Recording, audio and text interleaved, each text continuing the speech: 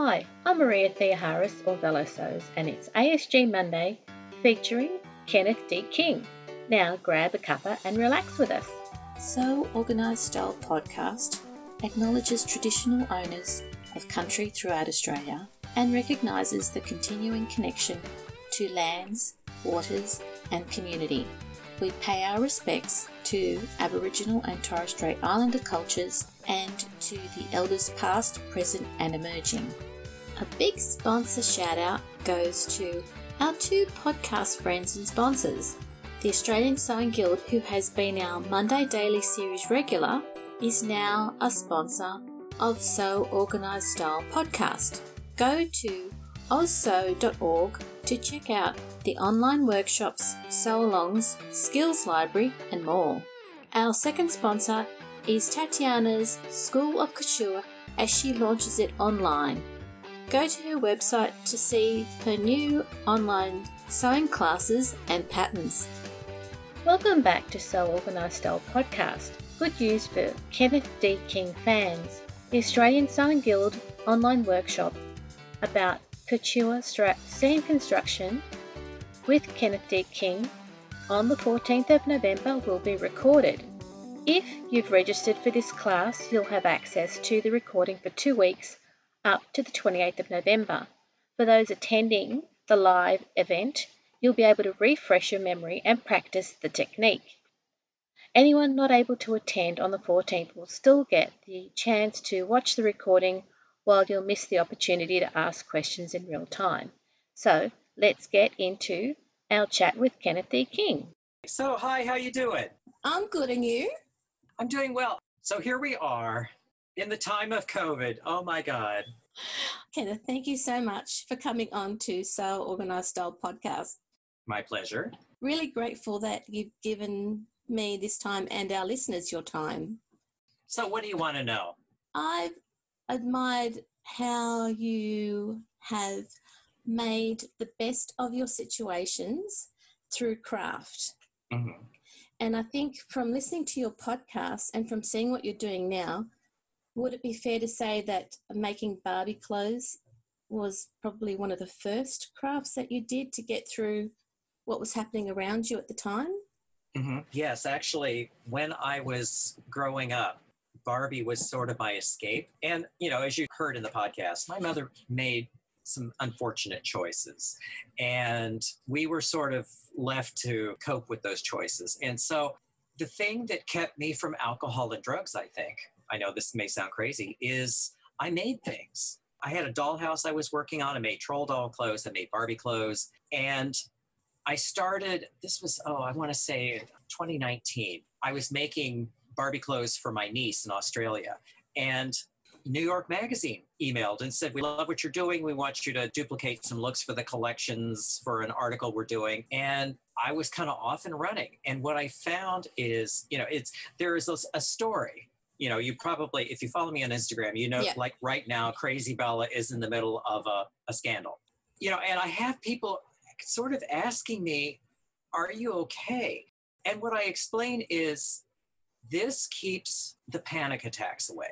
Not to sound too dramatic, but there are times that I look at what's going on in the world and I understand that, okay, nothing I can do right now to change it. I just have to hunker down and do the right thing and wear the mask and all of that. But there are days when nothing else will do but going in and making Barbie clothes. And so this whole story that I'm pushing forward it's part of that, because Barbie, when I was growing up, she had a life. She was 27. She drove a convertible. She lived in a big city. She went to the opera, the theater, and restaurant. She only owned evening clothes. There was a backstory then to get me out of the real world then. And so the story now is sort of my way of getting out of the real world now. So craft has been my salvation, I think, throughout my life. And then craft has also connected you with people that you may not have had the opportunity to connect with in the past as well. Yes, and I've been very fortunate because, you know, I've been able to connect with rich and famous people, but also people who love craft. One of the things I discovered years ago, a friend of mine used to invite me to all these fancy parties in San Francisco. And one time we went to this party in Tiburon, and the guy had just renovated the house, and he invited all of the people who worked on the renovation And then he invited all the fancy guests, and everyone kind of coalesced in two separate groups. And I wanted to hang out with the people who had done the renovation because, I was asking about, okay, how did you get that railing to do that? And what kind of finishes this? And my friend was getting really upset with me because she brought me there to meet the other people. And I wasn't terribly interested in them. They were not that interesting. They were all talking about gossip, and I'm a good gossip, but they weren't as interesting as the craftspeople who had actually created this interior. I feel very fortunate that my craft has opened doors to talk to people like that. This isn't the same, but I've got a nephew who he loves coming up to see what I do when I sew because he wants to be in the future a builder, and he's interested in the how did you do it, which sounds kind of like why you were more interested in the builders, the renos. Well, I really do think that there's a lot of crossover. If you understand how something goes together, there's specifics, garment, construction, building a cabinet, building a house, but there is an order that it proceeds. My husband does interior design, and he's working on this bathroom for this gal on the Upper East Side. And he's telling me about this contractor that the owner of the place wanted this specific contractor because all her friends had him. And this guy, he was telling me like, well, he's painting the walls before he sealed the stone, and I'm just saying, no, that's not how you do it, because his whole thing, it's sort of like a garment. This has to happen first, then this, then this, then this. And he's like trying to sew the buttons on when he should be fusing the interfacing. I could see why he would be interested in how it goes together and how you get there, because the logic is the same. And I think that's what I'm fascinated with about it, because a lot of people don't know this, but I did drywall as my first job when I was 13 years old. So I've done some construction work, drywall, sheetrock. Yeah. My mother's second husband owned the Sands Motor Hotel on Route 66 in Oklahoma City. If you look it up, you can see the postcard is there, and it's hard to see in the postcard, but the swimming pool was shaped like a mermaid, and I'm not making that up. And so Route 66, when I-40 came in, Route 66 traffic kind of shut down. So he was converting the motel into apartments. And that is when they got married and I showed up on the scene. And I was free labor. So that whole summer, I did drywall. That was what I did. And so people find that hilarious that I know how to do that, but I do. It's all the same. And your hands are okay now. Oh, yeah. Yeah. Yeah. My husband and I sometimes go up to this summer camp upstate New York, and they have these volunteer weekends. And there was one weekend that we were building a goat barn and building chicken coops. And I had slammed my index finger in a door, and I had that ugly bruise. So what I did is I got the Sally Hansen stick-on nail polish, and I put one, and it was houndstooth. I put one there, and then I put one on my ring finger to make it look intentional. And so here we were, we were up on the top of the goat barn with the power drills, drilling the sheet metal on it. Everyone was looking at us, and we were doing our things. And at the end, people were sort of laughing that we actually knew what the business end of a drill was. And I said, I put the roof on the goat barn, I built the chicken coop, and I never chipped my polish. That's been creative. Yeah. And stylish. On Sunday on Instagram, you put the wonderful shoes up. Yeah, well, now some of them are not mine. Some of them are shoes I would like to have. Yes. But I do have quite a few shoes, and I've been collecting since college. So, yes, Sunday shoes. Love the shoes. Shoes and accessories. I tell my students, put your money in good accessories because you'll never have to worry about your figure changing. That's very true.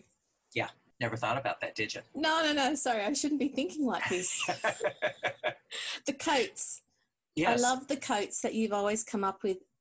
You've used textiles that people probably wouldn't even look at once as a coat. Yeah. Are you thinking specifically of the carpet coat? Well, the carpet coat is one. Yes. And then there's the jacket that you made out of the pieces of fabric that you did. And then, of course, there's the button jacket, which if it ever goes missing, I've got it. Yes. Well, that jacket weighs 30 pounds.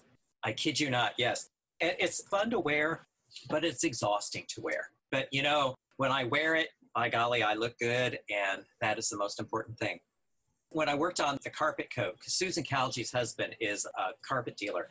And she gave me this pair of Colleen rugs. Now, I have no floor space in my place. I just don't. I don't have any room for it. So I asked her, okay, would this be sacrilege to cut up and make into a coat? And she said, nah, these are not the good ones. These are just pretty. And I said, okay. So when I was making this coat, oh my God, the sleeve was the hard part because, it's a sleeve. And I was saying to someone, oh my God, it was like sewing carpet, because you know what? It was sewing carpet. So that was a fun coat. I don't wear it very often, but every now and then I'll bring it out and someone will say, is that made of carpet?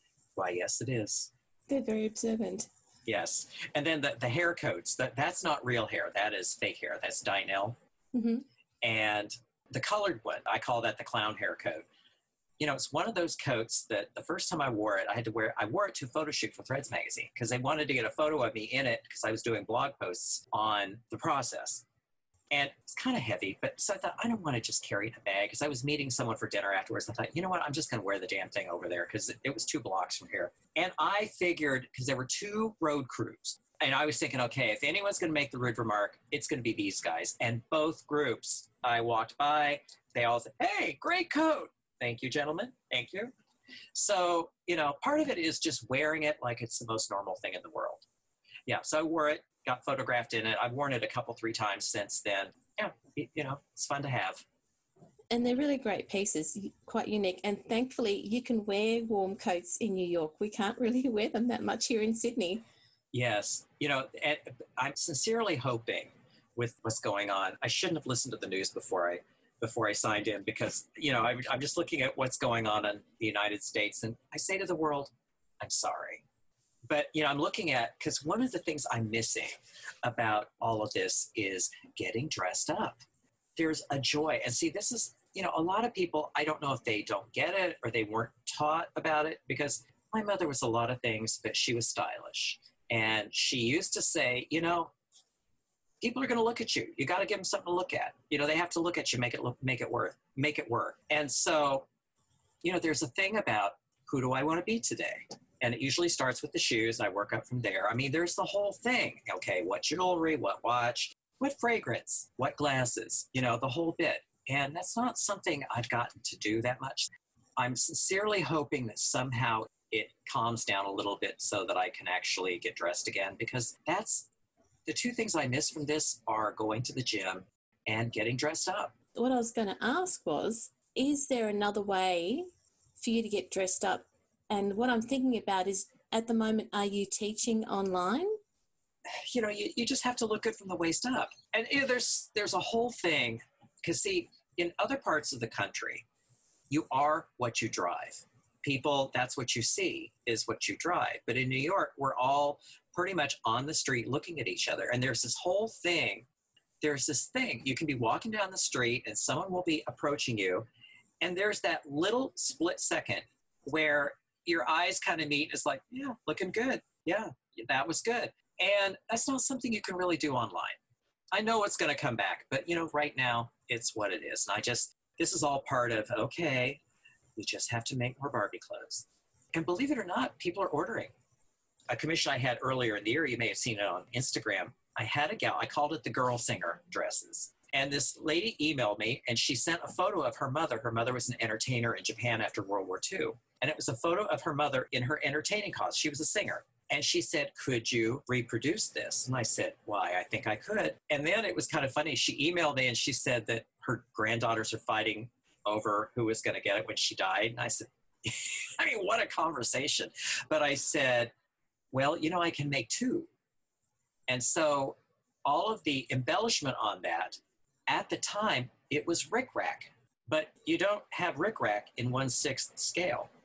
So I had to embroider all of that rickrack. So I made 3 dresses. So I had 2 that were really good, 1 I could keep. Oh, it took forever. Oh my God. It was so much fun, but it took forever. But the dress, the muslin, that was 7 muslins. Because you think, 3 muslins, but on that scale, you have to make more. Well, I think what our listeners will probably get out of just hearing that story is that you've done 7 muslins on Barbie. So to do 7 muslins on yourself is okay. Yeah. If you want a really good result. Well, see, I'm for it. I don't understand why people don't make muslins. What I say is, if you don't make a muslin, your fashion fabric is your muslin. And do you want to take the chance of ruining that fabric? In my world, it's just what you do. Some years ago, I read, this is a book on Galliano, this is some years ago, and they said that he made a minimum of 3 and sometimes up to 6 before they cut fabric. So, muslin, it's what you do. Right. I do a pattern 3 times and I use my fashion fabric as my muslin. Mm-hmm. And from what you've said, I'm actually wasting that. Well, it depends. Like, there are sometimes, because what I found is if I'm making a garment, even after I made the muslins, by the 3rd time I got it nailed. But there are certain things that, okay, if you need to take that seam out and move it a little bit, that's all good. You can do that in your fashion fabric. But the big, huge, catastrophic things that you're never going to be able to save, use cheap fabric for that. Don't waste your good fabric. So I think that the effort that you've gone to, those pieces are museum pieces. I have pieces in the Oakland Museum in California, the DeYoung Museum in San Francisco, the LA County Museum in Los Angeles, and the Victoria and Albert Museum in London. And what's really nice, it's nice to be in museum collections because, generally, I was talking to a museum curator some years ago, and she said that generally my work lives in someone's closet collection for 25 years, then it goes to a museum. And so I officially been in business since 1986. And so I'm a little bit ahead of the game because my first piece went into the LA County Museum in 91. So it's nice to have that on your resume. And I don't trot it out very often, but when I have to, I do. I'm very proud of it.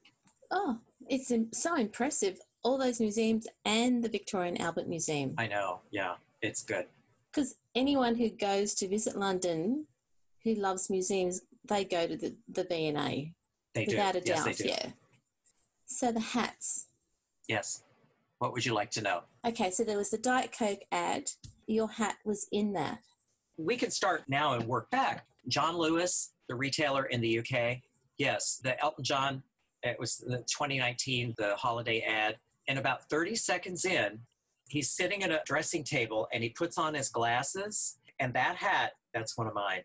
And I was so pleased about that because I didn't have a photo of that particular hat. I could tell you that was made, I was still in the 8th Street studio, so that was probably early 1989. He started ordering early. And the Diet Coke commercial, it was called Nightclub. And I remember when that commercial came out because it caused a firestorm of controversy because they had Humphrey Bogart, James Cagney. People were just shocked and horrified that they were using dead film stars to sell soda. But that hat was ordered lipstick red. They were very specific about the color. And everything else is like, go for it, but lipstick red. There was the Diet Coke commercial. There was the video for the song Sacrifice. The hat and the jacket are mine. Then there is You Gotta Love Someone, the white hat, that's mine. And then there is an animation for the song Club at the End of the Street. And it's one of my hats and one of my vests interpreted for animation. The sales lady that used to sell to him, she figures he has over 100 pieces. And he has the good stuff. He was wonderful to work for. I got to meet him.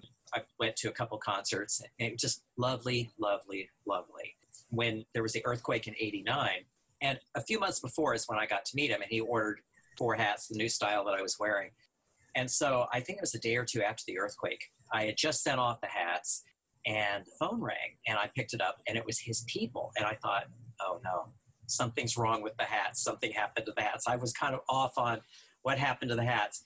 And she said, well, how are you doing? And I said, well, fine, thanks to you, because I was waiting for the other shoe to drop, like, okay, did they get damaged? Do they hate I was all off in that whole mindset. And she said, well, there was an earthquake, and he wanted us to call and see if you were okay or see if you needed anything. And I said, well, oh, yeah, there was that earthquake. Yeah, oops. So, yeah, it was lovely. And it got better because we had just rented what I call the Howard Street Studios, the big fancy studio. And I mean, literally 4 o'clock, I sent the lease over, and 5 o'clock, the earthquake hit. Phew, yeah. And so we were going to have a big party. So I said, you'll get invitations to the big party, thinking they're not going to come. So a couple days before the party, I was at the studio, and they called and said he really wanted to come, but he sends his apologies. And I said, well, that's lovely. You didn't have to do that. I so totally understand. And then the day of the party, my mother, who came from Oklahoma for the event, my mother, who wanted me to be a pharmacist when I grew up, I was at the studio. She was at home with my sister getting ready. And I went to the studio. There was a message from a florist. So I called him and, yes, come at this time. And the guy paused and he said, well, don't you want to know who it's from? And I was just goofing. I said, oh, it's probably from Elton. And he's like, damn, I wanted to tell you. I said, well, okay. So we went back, got my mom, got her back to the studio. Doorbell rang. They brought up this bouquet that was gigantic and gorgeous. I was trying to be blasé. I'm like, sit it over there. Mom, why don't you look at the card? I was trying to act like this happens every day. And she read the card. I have the card to this day. It said, Dear Kenny. Now, he's the only other person besides my mother who could call me that. I know. Congratulations on your studio opening. Thanks for everything. Sorry I couldn't be there. Love, Elton. I thought my mother was going to pass out. And that night, she was playing Queen Mother. And, she was showing everyone, that rock stars sent her son flowers. And at one point, I heard her say to a group of people, I have always encouraged my children to follow their dreams. I'm like, what happened to my mother? You're an imposter. So, yeah, no one can say anything bad about him. He's one of those customers that I'm just so proud to have gotten to work with. And your work is in his collection, his personal collection. Yes. Just as good as being in the V&A Museum. Better, actually. Better? Yeah. It's different, but still, I'm very proud of it. It's good that Miss Anne actually said that to a crowd in front of you. Yes. She really wanted me to be a pharmacist. Mm. And I think when she got to see, this is where he's at, this is Big Digs, he's got nice people there, people sending him flowers, I think she kind of got it that, I had made the right choice after all, because she was always kind of wondering about my choices in life. But parents sometimes don't understand their children's choices. And as a sewer, I'm really thankful that you chose to be a sewing specialist and a sewing educator. I've never been to one of your courses, but I've loved watching you on Craftsy. But, the whole teaching thing, I sort of fell into that.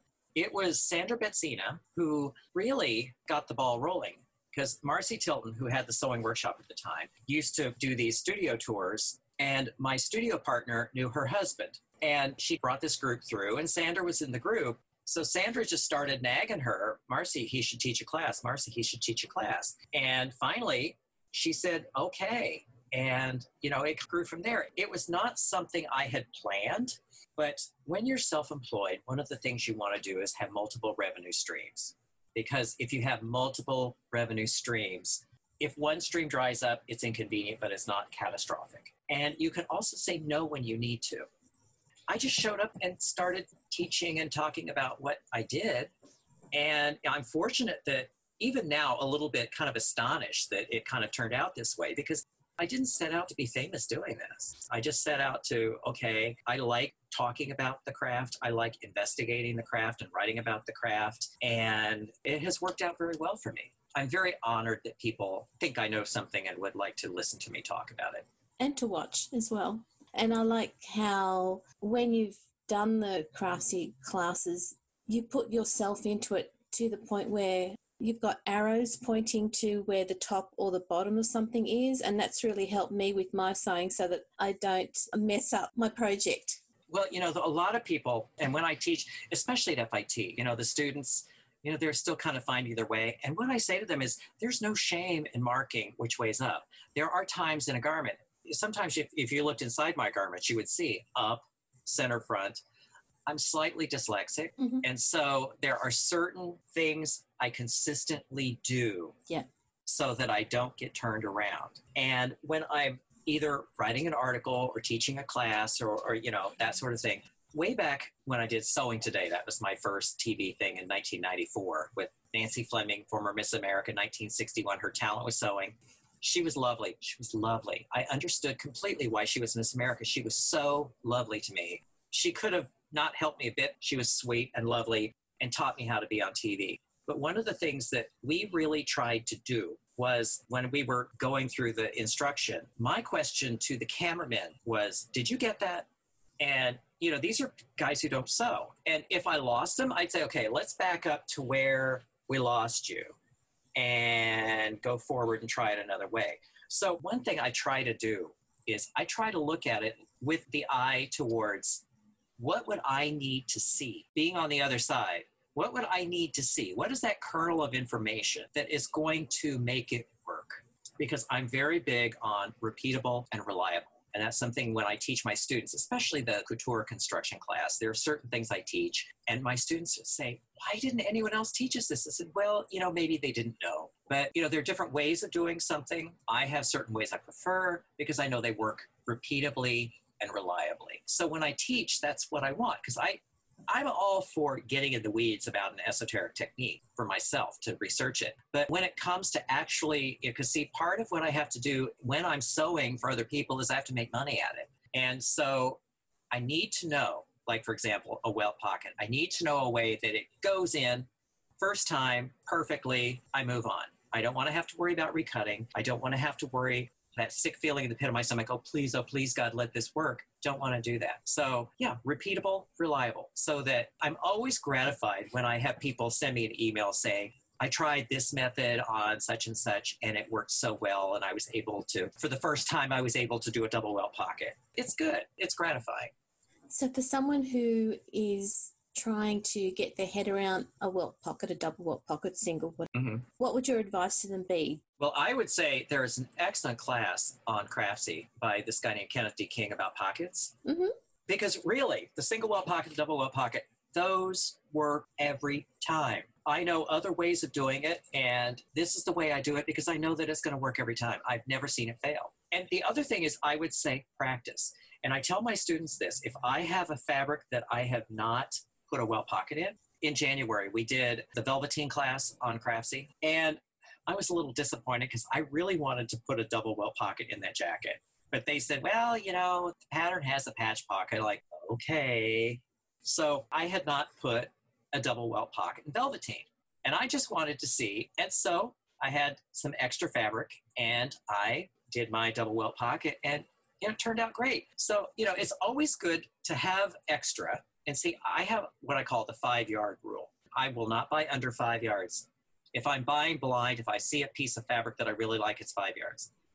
Because you're going to have plenty to do whatever you need to do.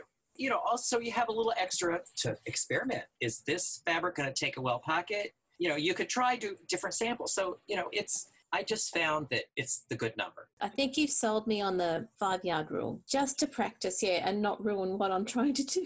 Well, also, especially if a customer is buying the fabric. I had a customer who, she called me from the Fortuny showroom in Venice. She's on her cell phone. Lovely gal, voice like a rusty hinge. Kenneth, this is Jane. I'm in the Fortuny showroom. How much do I need for a jacket? And I was like thinking, And I said, 5 meters, Jean, 5 meters. She said, how much do you need for a pair of jeans? And I said, another 2 meters would do. And so she bought 7 meters of this zillion-dollar-yard fabric. And I wanted to make sure I had enough because she was quite asymmetrical. And I just decided I want to build in. And she was saying, oh, just cut it out of the fabric and sew it up. I said, no, Jean, we're doing muslins because at $600 a meter, we're not just going to use this as our muslin. We're going to test it first. Yeah, you were doing her a favor of not wasting all the fabric that she'd bought.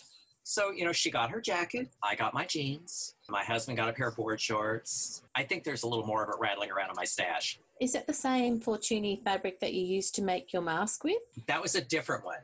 The one that I was working on for her, it was a double print. That's why it was $600 a meter. The one that I made my mask out of, my husband did a interior design job in San Francisco in 2014. One of his clients from here was moving there. And at first when he told me they were moving, he was kind of bummed. I said, well, sweetie, why don't you just handle their move? And he said, well, I don't really know anyone in San Francisco. I said, sweetie, I lived there for 23 years. I can make some phone calls. Tell them you're gonna handle their move. So he went there and they had to look at the house, and there were 10 windows of Fortuny curtains. So, of course, my question was, are they going to leave those there, or are they going to take them with them? He said, I don't know. I said, okay, if they're there when you take possession, they're mine. You put them in a box, you send them to New York. So the first day they get in, there's this big pile of these curtains on the floor. ding dong, doorbell rings. It's the former lady of the house. And he said, oh no, you should have taken them when you moved. We have plans for those curtains. And I said, that was exactly right, sweetie. He didn't tell her the plans were box them up and send them to New York. That was the fabric that I made the mask out of. I ended up with 60 yards of that fabric. There were 2 colors, 30 yards each. He said that probably wholesaled for about $400 a yard. Because see, most people who come to my studio, they don't know what it is. So, but yeah, I do love the Fortuny. Fortuny is how I met my husband. Did I ever tell you that story? No. Okay, there is an embroidery house called Penn & Fletcher. I did an article about them for Threads magazine. And I have known Ernie at Penn & Fletcher for years and years. So my first Fortuny that I got to have a lavish amount of Fortuny, it was at FIT, one of my colleagues in the adjunct office. She had this bolt. It was 80 yards, 80 yards. And it was leaning against her desk. And at first I thought, that just can't be Fortuny. It had the printed border on the selvage, but I thought, that just can't be. How could that find its way here? And so I went over and I unrolled it. There were the little stamps on the selvage, Fortuny Venice. And I said, Juliet, do you know what this is? She said, no. I said, this is Fortuny. She said, okay, whatever. I said, okay, Juliet, I like you. And so I'm going to tell you, this is a big deal. This is Fortuny. And she said, oh, just take it. I'm never going to make it up. So I threw that damn bolt over my shoulder and I ran. So the first thing I did was to make myself a pair of jeans because I had 80 yards of this stuff. My students couldn't believe that I was wearing jeans. And one of them said, well, what happens if you get a tear? I said, I'll just make another pair. I have 80 yards of this. So Ernie had a luncheon for a visiting dignitary from London. And so he sent kind of out the general announcement. So I thought, okay, embroidery, food, free. Okay, I'm in. So I looked good that day. I had on this really great jacket, my black cashmere turtleneck, and my new Fortuny jeans, and my red boots, and my Ferragamo sunglasses. And the doors of the elevator opened, and I took off, and it's funny to hear the other story of it, but I took off my sunglasses, and I walked in.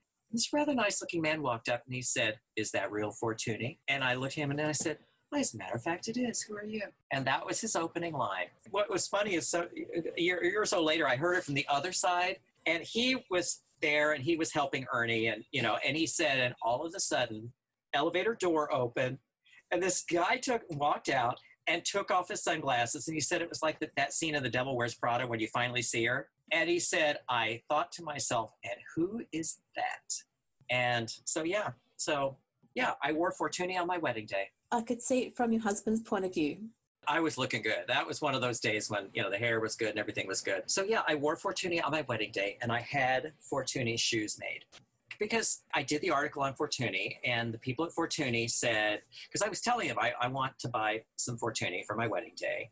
And he said, well, I'll tell you what, if you make me a pair of board shorts out of our new camouflage pattern at $475 a yard wholesale, I'll give you your wedding fabric. And I said, why? I think that works for me. So it was a trade. And another friend gave me an antique Irish linen damask tablecloth that had never been out of the package. That was the shirt. The jacket I found, it was vintage. It was Giorgio Sant'Angelo. I found it in Baltimore. So that was $12.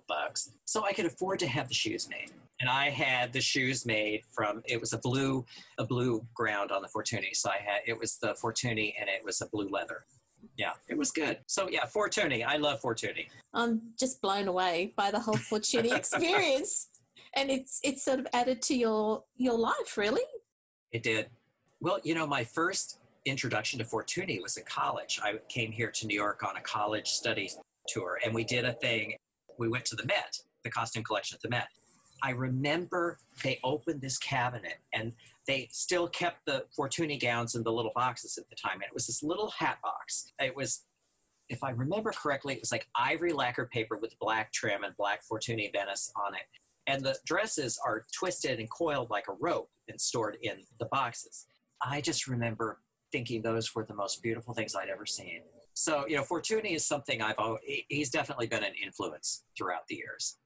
Can we go back to where you talked about your client was asymmetrical? And I suppose the reason I want to get your views on that is because a lot of people have to fit themselves. And when they're in their 20s, everything fits perfectly out of the packet. But as you get older, your body shape changes. Do you have any advice for people who are struggling with fitting themselves because their bodies are now asymmetrical? What I would say is have a very limited range of patterns. have a good jacket that fits, have a good blouse that fits, have a good skirt that fits, have a good trouser that fits, and, maybe another piece or two, maybe a good coat, and then make them in different fabrics and change the collar, change the pockets, change, short sleeve, long sleeve. See, a lot of people, I understand people despair about fit because, like this gal, she had a lot of challenges. She had one shoulder was lower than the other. She was a little bit round at the nape of the neck. Yeah. She had a partial mastectomy, so she was asymmetrical that way. It was a challenge. But one of the things, if you get something that fits properly, you don't notice the asymmetry. If you get something that fits properly, you automatically look well in your clothes. It's only when they don't fit that people are not happy with how they look. And so what I would say is invest in the time. And if you have to find some help, you do a little research to find someone to help you with it. It's really difficult to do it yourself. And spend the time and spend a little money to get just a few patterns that fit you beautifully, and then make them in all different fabrics, solids, because if you have these patterns that fit you beautifully, you're going to look well in your clothes, and then you can spend on the accessories. As you said, once the pattern fits, you can do it in any type of fabric, and maybe the only challenge then might be the fabric type that you're using, not the fit. Yes. Well, what I found is there are certain garments that and the first time I kind of realized this, I made a wool crepe jacket. This is when I was selling to Los Angeles. And the wool crepe felt bigger than the same jacket in gabardine. So there are a little bit of variations for the kinds of fabrics. Like, for example, if you're going to make a pair of jeans, you have a pattern that fits for stretch jeans and a pattern that fits for non-stretch jeans. I have a prejudice against Lycra. I don't like stretch denim. It's hard to find non-stretch denim. I have a friend who works in the industry, and see, I always thought I was just stupid, so I didn't know. And I asked her one day, her thing is stretch. That is her expertise. That's what she's made her fortune on. And we get into these conversations about wearing these for stretch and, all of this. And she said that stretch wovens are notoriously unpredictable. What you do is you buy twice as much as you need. You can make a wearable muslin, but you have to test in the same fabric. You can have the same fabric from two different mills. It has the same specifications, but it is not the same fabric. But spend the time, spend a little money to get just a limited library of patterns. And then you can really go forth with long sleeve, short sleeve, jacket shorter, jacket a little longer, collar, no collar. And you can then have a little fun with your sewing instead of always wrestling with fit. It becomes a better experience both while you're making something and then when you eventually wear it. Oh, yes. Mm-hmm. So, Kenneth, on your website, you've got such a range of books that you've written yourself. Did you want to give our listeners a bit of an idea on what drove you to write the books? Okay. Well, my first book that was published was called Designer Techniques. I called it my adventure in publishing. I'm not going to go into the weeds too much on that, but I learned a tremendous amount. And so in 2002, because I studied pattern making in 1990 with a woman named Simone. She trained at the École Guerlain in Paris. And anyone who's been in any classes with me has heard about Simone. Simone graduated second in her class at the École Guerlain. She had her certificates from the Chambre Syndicale in couture pattern making. She moved to the United States and she got her immigration based on all her education. They likened it to a master's degree. And even though I don't have a piece of paper for that, I regard that as my master's degree because she trained as she was trained. So I learned from her. If she liked you, you got more work. And she liked me, so and there were days, there were days. Yes, there were days. And so anyway, and really, she made a lot possible. The knowledge, I'm standing on her shoulders. The knowledge that I got from her is, in my mind, more valuable than my bachelor's degree because it made me understand that it really is all about fit. And it starts with the moulage, which is a system of measurements that you take of the figure. It's like a geometry problem. I have never seen it fail. Never seen it fail. There's only 2 times I had to make 2 muslins on a moulage, and both of them were for wildly asymmetrical women. Everyone else, you never have to make a second muslin. It just fits. And I've gotten to where I can measure, calculate, draft it, make it a muslin, zip it up in about an hour. So it's an efficient way of getting there. And then from there, in this particular book, the PDF book, I show how to get the slopers. And then you can use the slopers to adjust commercial patterns. Simone used to say that, oh, no one can learn anything from a book. And I beg to differ. I learned quite a lot from books. In June of 2002, that was the first time in my business I had not had anything on the books. And so there was a part of me that was saying, okay, you can panic, or you can do something that's going to plant seeds that will grow money later. And so I had to learn the computer, and I did the moulage and the basic sleeve were my first PDF books. And so what I did with the pattern making is to systematically put in PDF book form what I learned from my teacher. That's the foundation of it. Then there are others like Tailor Jacket, Birth of a Bustier, Embellishment, Techniques books. There, I want to say 15 in all. And Pattern Making 1 and 2 are the notes for my classes at FIT. So it's a way of people getting some information. What I love about a PDF book is you're not limited by the physical structure of a book. I can have as many pages. I can have as many illustrations. Like, for example, the Tailor Jacket PDF. There are 338 photos. How I know is I photograph them all. I Photoshop them all. I put them into the book form. Now, graphically, they're not brilliant, but the PDF book, there's Designer Techniques was my first one. Then there was a Designer Bead Embroidery, which I put out in 2006. There's Cool Couture, which came out in 2008. And then there is Smart Fitting Solutions that came out in 2017. You know, it's so funny because my students at FIT, I don't think sometimes they actually Google to see who I am and what I do. I had one student one day, she would say, Professor, could you recommend a sewing book that I could use? And I said, well, there's this really great book by this guy named Kenneth D. King that you can get in the bookstore. And she said, you have a book out? I said, well, 4 if you count the French edition. So, I have published books, and then I have the PDF books. It's a different way of getting out the information. Now what I'm looking at is online classes, because I'm teaching the embellishment class, the Couture Embellishments FIT. And so I have to do it for them. And so what I'm doing is I'm just designing these as a class that I can take parts of it and use it at FIT. And so I'm figuring out, okay, where can I sell this now? So that's something else that I'm working on. And that's really good because the books are a fabulous resource. And then I have the DVDs from Threads for Taunton Press. There's the fitting DVD, there's the fur sewing DVD, there's garment construction order 1 and 2, and there's a tailoring one, and the videos for Threads Magazine. I always like to shout out Judy Newcomb from Threads Magazine. Yes. She is an unsung hero.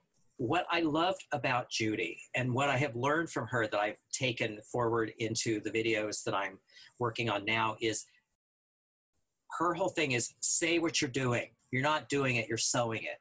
You're not doing it, you're pressing it. She's very good about use the language to tell what you're doing while you're showing what you're doing. The other thing that she taught me with videos is people don't want to see your talking face. They want to see the sewing. In these videos, I have the intro and the outro, but the rest of it, you don't see my face. You see my hands, which is really what you want because that's what you're there for. You want to see the technique. You want to see the technique and you're describing what the technique is. Yes. And that's thanks to Judith. Yes. So, at some point she might be an interesting guest to have on. She's hilarious. I mean, not only does she have an encyclopedic knowledge of sewing, she's hilarious. Fingers crossed. I'll get her on one day.